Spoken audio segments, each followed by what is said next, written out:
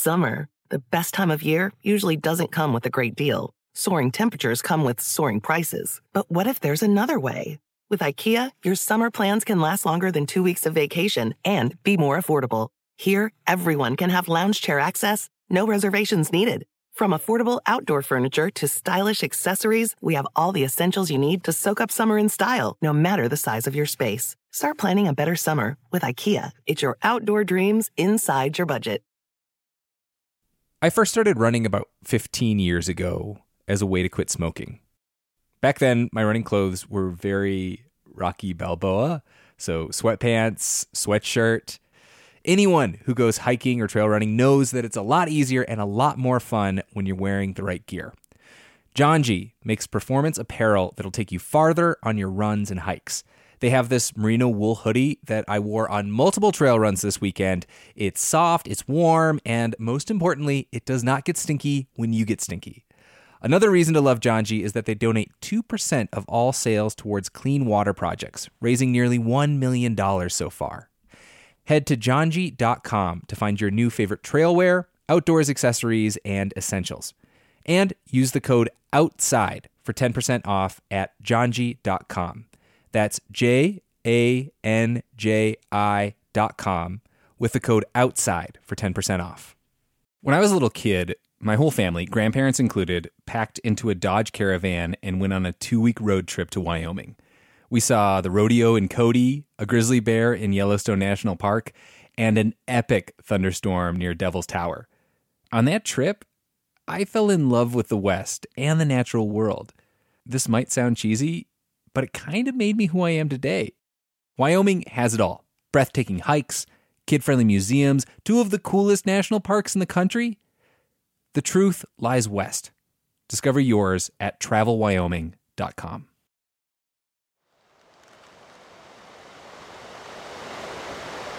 Do you hear any birds?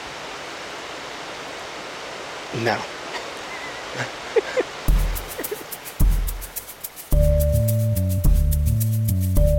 Recently, I went on 2 expeditions looking for birds. The first was with a friend of mine, Stu, on the side of New Hampshire's biggest, most famous rock pile, Mount Washington. It's almost like snipe hunting. We're going snipe hunting.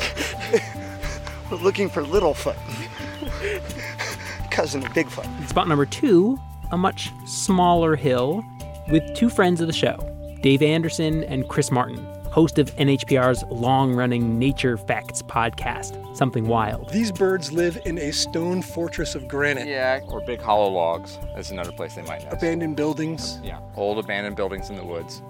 And rocky den sites like this. In the first case, on Mount Washington with Stu, This is great. we're looking for the Bicknell's thrush. Love the sound of birds in the morning. Yeah. A small, unremarkable songbird, brown on top, gray with little spots on the belly.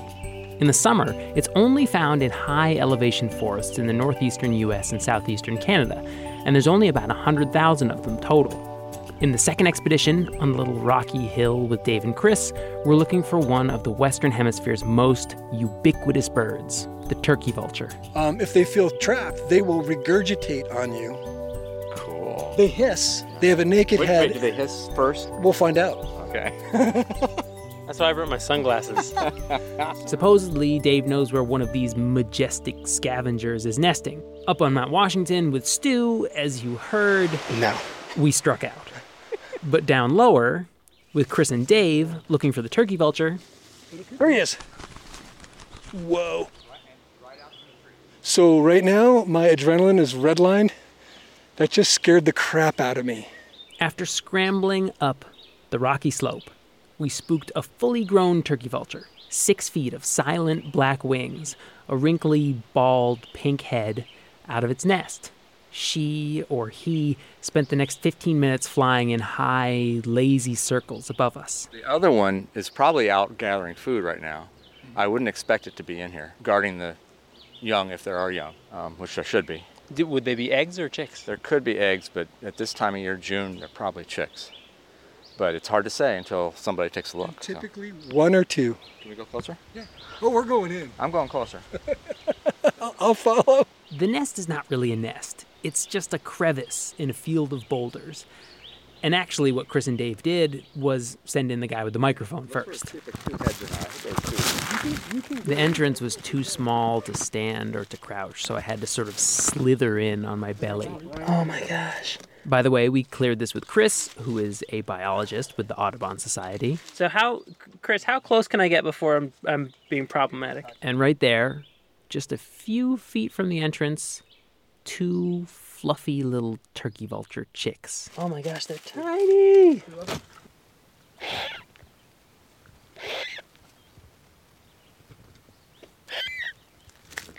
So, 2 bird-chasing excursions. One for the rare and difficult-to-spot Bicknell's thrush, which ended in failure. The second, poking around in craggy corners for turkey vultures, a success.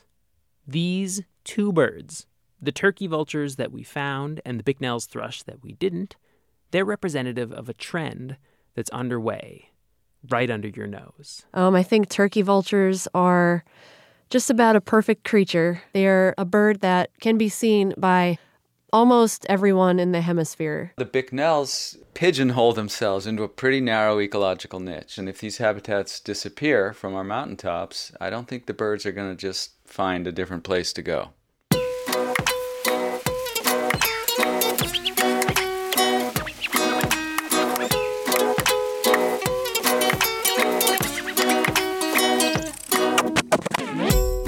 This is Outside In, a show about the natural world and how we use it. I'm Sam Evans-Brown. Today, it's the tale of 2 birds. One, the turkey vulture, almost universally reviled, but they're also pretty amazing in their own way. The other, the Bicknell's thrush, is a local celebrity, the target of research dollars and enthusiastic bird watchers, but it's in a tight spot, literally and figuratively. And the story of these 2 birds actually tells us a story about our world as a whole. It tells us where we're headed, toward a world of songbirds and high alpine gardens, or toward a world in which turkey vultures inherit the earth.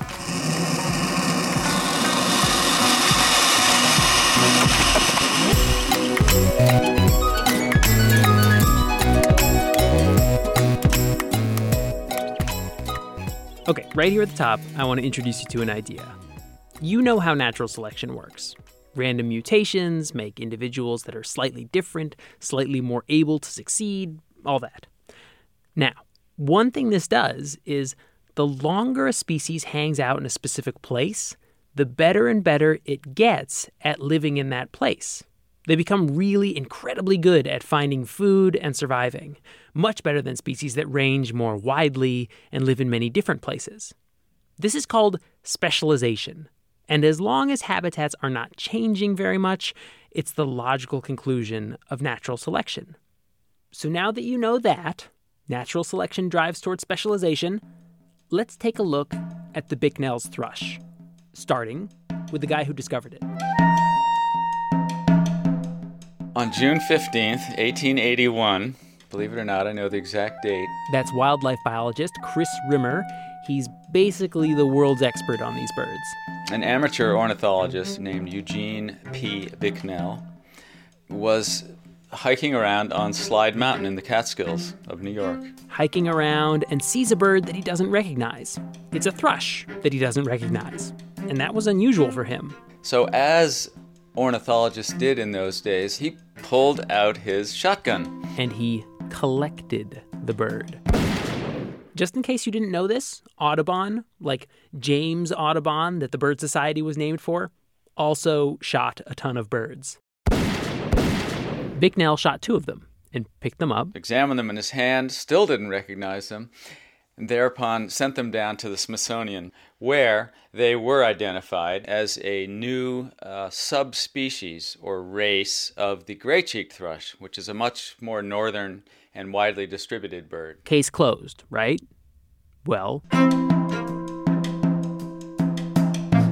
fast forward 100 years. In the 1990s, along comes this Canadian biologist, a taxonomist, a zoogeographer named Henri Ouellette. He worked for the National Museum of Canada in Ottawa. Something about the Bicknell's gray-cheeked thrush thing didn't quite sit right with him, so he gets to work. So he examined specimens in museums. Finds very slight differences in the feathers and body sizes.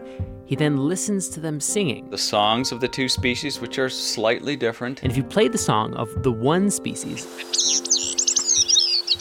so that the other could hear it, they just didn't react, which is weird. Because if you play the song of let's say a song sparrow or a robin to another robin, usually they're going to react because they think there's an intruder on their territory. They got to drive it out, right? And then comes the most important bit of evidence. The final nail in the coffin. He tested their DNA and found that they were different enough that probably the two species stopped breeding together around 1 million years ago. So he writes all this up in a paper, brings it to the authorities. To the sort of God squad of ornithological taxonomy, the American Ornithologists Union Checklist Committee, and they accepted it.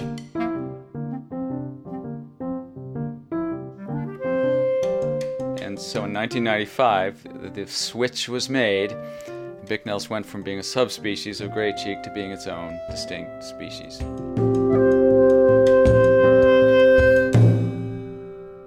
Let me just be clear about what this is. This is a small population of birds that 1 million years ago started living further south than its former compatriots. Because they've now become separated, the two populations stop breeding with each other. But this happened relatively recently in evolutionary terms, so there haven't been enough random mutations to make them actually look different. You can't tell them apart. People say they can. I don't believe it. But science tells us they're different enough to be a new species, though a new species that is almost indistinguishable from the old one. And there's nothing that birders love more than a new species. So we're doing 20-minute surveys at each point. This means people care enough about them to design a study to keep track of them, called Mountain Birdwatch. And I can still hear that winter wren. He's really far away. And that's why we're on the side of Mount Washington at the beginning of the story. Every year, a bunch of volunteers and a few college students paid by Chris Rimmer's organization, the Vermont Center for Eco Studies, go up and very carefully, very scientifically count birds. That first one you heard was Nate Launer, and here's another, Kirsty Carr. What I think is so cool is that it's endemic to the Northeast, and it's our bird. It's our bird, yeah. And it's it's globally rare, and it travels all the way down to the Caribbean area, to like the island of Hispaniola. I guess is this place where it overwinters the most.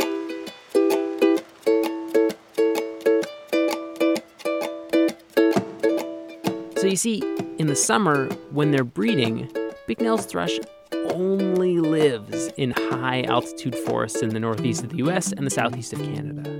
And then in the winter, they fly south, and some crazy number, maybe as much as 90% of them, spend the winter on Hispaniola, mostly in the Dominican Republic. Just think how crazy that is.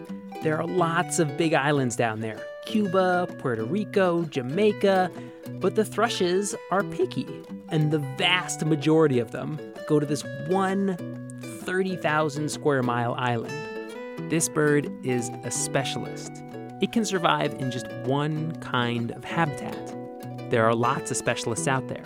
Koalas, for example, can only eat eucalyptus leaves. Piping plovers can only nest on sparsely vegetated beaches. The monarch butterfly caterpillar can only feed on milkweed leaves.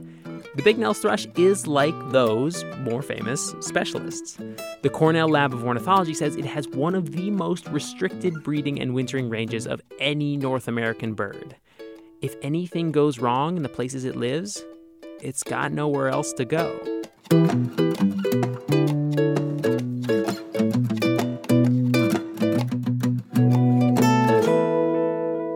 Now, in contrast, allow me to reintroduce you to... Turkey vultures are just amazing in that they can eat disease and neutralize it. The turkey vulture.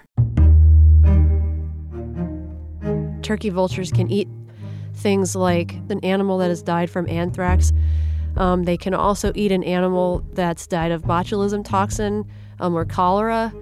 The turkey vulture can eat it, and it doesn't affect the turkey vulture in any negative way. Our turkey vulture enthusiast, by the by, is Katie Fallon, who wrote Vulture, The Private Life of an Unloved Bird. I actually had a few other possible subtitles for the book. One was Vulture, Eat Your Heart Out. And another one was Vulture, Happy Entrails to You. Oh, man. The crux of Katie's book is that turkey vultures deserve some cred here for cleaning up after us. We, unfortunately, aren't as fond of these birds as I think we should be because of the great service they provide. Most of what makes turkey vultures so amazing is how incredibly well adapted to eating dead things they are. But since that's gross, I'm going to intersperse gross but cool turkey vulture facts with some straight up cool turkey vulture facts here.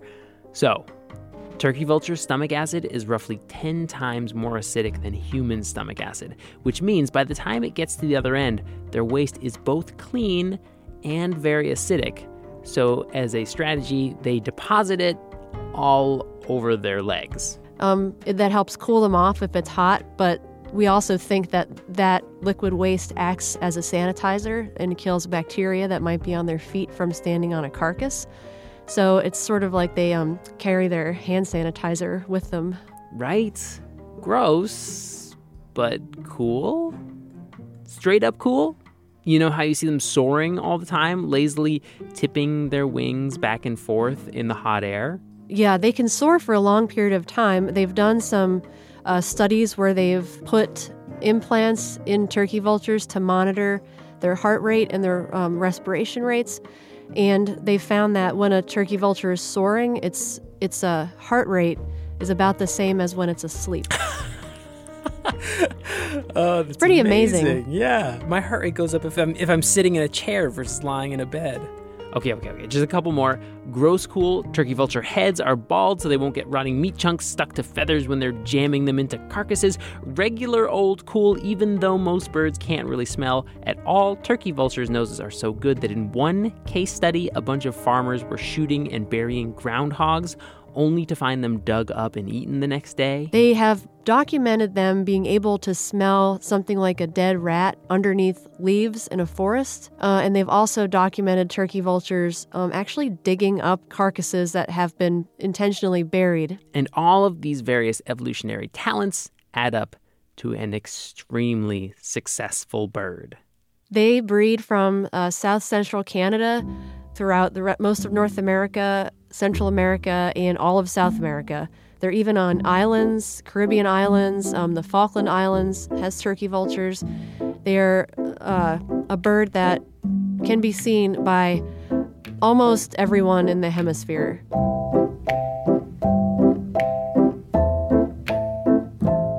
I think turkey vultures are just about a perfect creature. So they're like an amazing generalist. Yes, they are an amazing generalist, exactly. A generalist. They're thriving everywhere. They can nest in a rocky talus slope or in an abandoned warehouse. They don't need a very specific set of ecological conditions in order to survive. They take what they've got and they work with it. There are lots of these. Cockroaches, rats, ravens, raccoons, and jellyfish. Quite often, generalists do a good job living alongside humans. I mean, if you think about it, we're really the most obvious example of a generalist. So we've got one very rare bird that needs a very specific habitat to survive, and another that can live almost everywhere.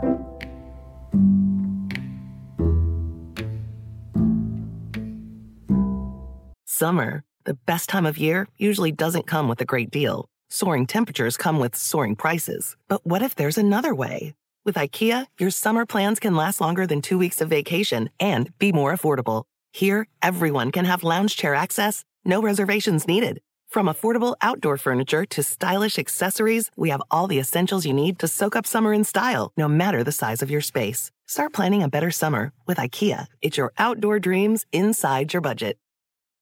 The Tito's handmade vodka was ice cold, condensation trickling down the copper metal shaker. It's gotta be fresh lime, they drawled. Tart, but balanced. They weren't normally this finicky about cocktail hour. But with Tito's, it had to be perfect. Simple syrup, the final ingredient. The sound of shaking filled the room to the brim.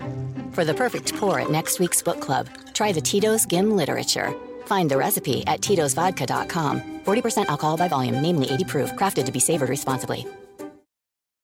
Save big money on everything now at Menards. Make quick work of your outdoor cleaning project with Masterforce outdoor and landscaping tools. The 80-volt cordless trimmer is powerful, efficient, and hassle-free, so you spend less time working on your yard and more time enjoying the results. On sale now through May 19th. Check out our wide selection of Masterforce tools and see the rest of our deals on Menards.com. Save big money at Menards. Now, you've probably heard this part of the story already. Species are disappearing. Many scientists believe we're in the midst of something that will eventually be recognized as a mass extinction event. And those extinctions, they're coming for the specialists first. Yeah, so I'm Romain Julliard. I'm working at the National Museum for Natural History in Paris. This is Romain Julliard, who came up with a way to mathematically define what a specialist species is. Since the beginning of our survey, which is now 25 years old, that's on average specialist species population size have decreased by 20%. But this is the story you've heard already. The other half of the story is that specialists are being replaced by generalists. And it's almost balanced by the increase in population size of generalist species. Almost balanced. So while specialists are declining, generalist species are growing. Now, Romain studies birds, and we have been talking about birds, but this is not just a bird thing. There's really a striking common pattern that specialist species are declining in everywhere. So, all around the world. And that was true in coral, fish, marsupials in Australia. The Bicknell's thrushes and species like them. And bumblebees in the UK and are struggling. Yeah, in some plants also. And the turkey vultures, the generalists, are doing better. They're actually getting more numerous. Just one particularly terrifying example, a few years ago, the first study ever to try to estimate global jellyfish populations came out, and it found that in 60% of the world's oceans, jellies are on the rise. The headlines that followed, jellyfish are taking over the oceans. We're headed toward a jellyfish world.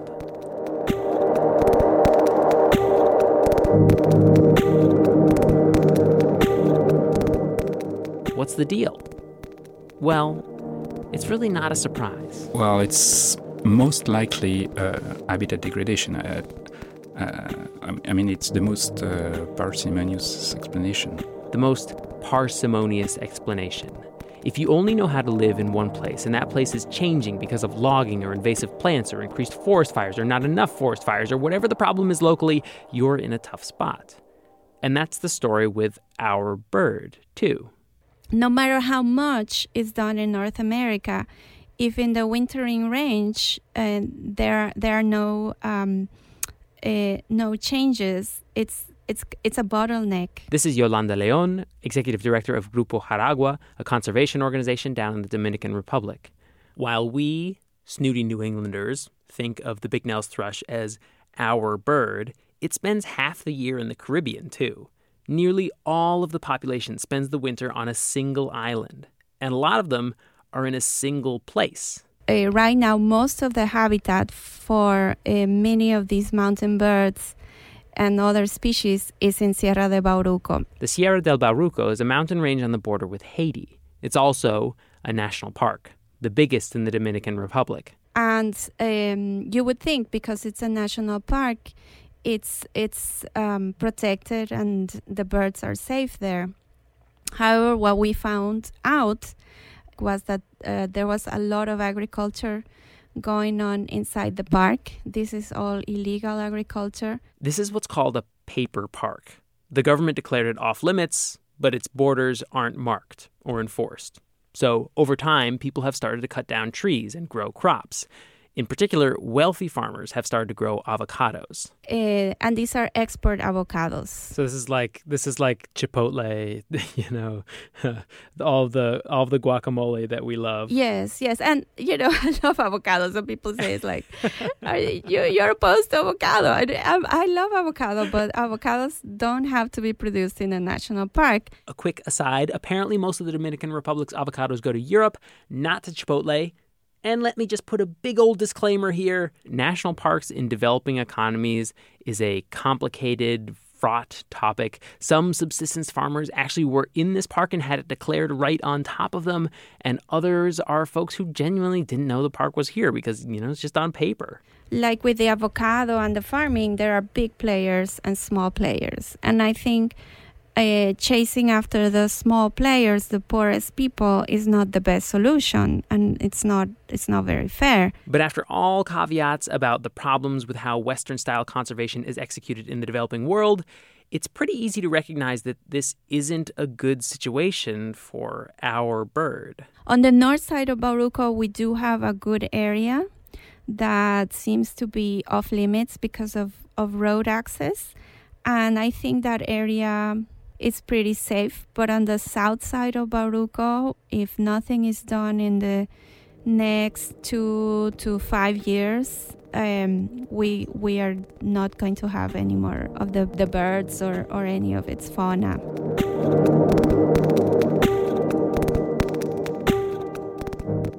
Habitat degradation, a specialist's worst nightmare. And it's happening up on the north end of their range, too. Yes, absolutely. It's one of the most vulnerable habitat types in the Northeast. Here's Chris Rimmer again. Remember, in the summer, Bicknell's thrush live in a specific type of forest up on the sides and tops of mountains. These forests are predicted to begin getting pushed upslope by warming temperatures. And if these habitats disappear from our mountaintops, I don't think the birds are going to just find a different place to go. They've pigeonholed themselves into a pretty narrow ecological niche.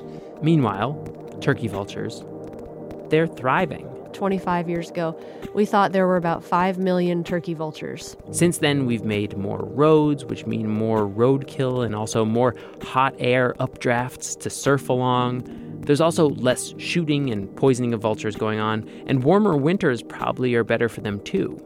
Less frozen meat. So today... And the most recent estimates that I've read are, we might have as many as 20 million turkey vultures worldwide.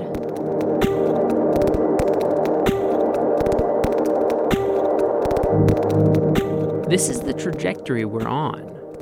The beautiful, finely tuned specialists, hyper-efficient little motors built to extract calories from their own very, very specific habitats, are on their way out. And as they vanish, the perhaps equally beautiful in their own way generalists are rising to fill the space that's left behind. You can already see the same starlings and house sparrows and pigeons in almost any city anywhere in the world.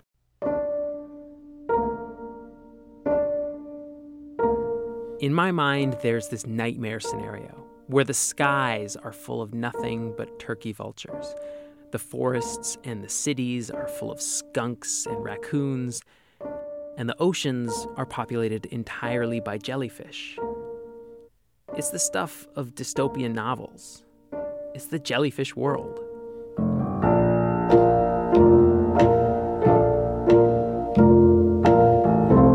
So I don't think we really need to work hard to have the nightmare scenario. A reminder from Romain Julliard. Remember where specialization comes from? In stable environments, specialists actually do better than generalists. You need really very high pressure to maintain this homogenization. Specialists are just better than generalists at getting food in their very special niche. If you relax a bit, evolution is really a force that drives to specialization and a differentiation. So, if we stop doing all the things that we're doing that make life hard on them, and the habitats stabilize, the specialists will start to thrive again. And given enough time, we'll even get new specialist species. The problem today is environments are changing faster than evolution can change the animals. Really, if you set your frame of reference long enough, thousands of years, even millions of years, there's very little that the Earth can't recover from. So I think we should still be optimistic and. So are you optimistic then? There's no objective reason to be optimistic because the pattern is still the decrease wherever you look at, but it's still reversible. That's the point. That was a very scientific answer. Yeah.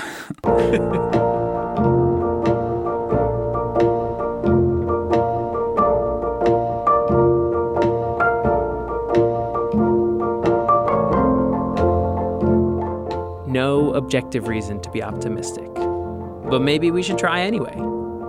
Pretty much my motto going through life.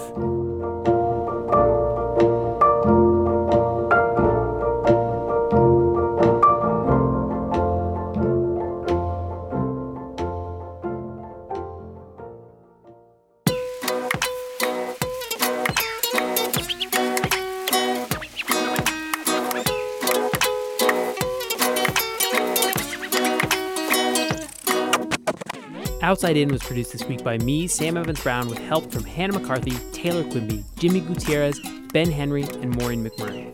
Music from this week's episode came to us from Poddington Bear, Blue Dot Sessions, David Seste, Jason Leonard, and Ikimashu Aoi. If you've got a second, head online to check out our website, outsideinradio.org. We've got photos of the tiny turkey vulture chicks and the crevice that I had to crawl into in order to see them. We'll be posting them on social media, too, at Outside In Radio. Our theme music is by Breakmaster Cylinder. Outside In is a production of New Hampshire Public Radio.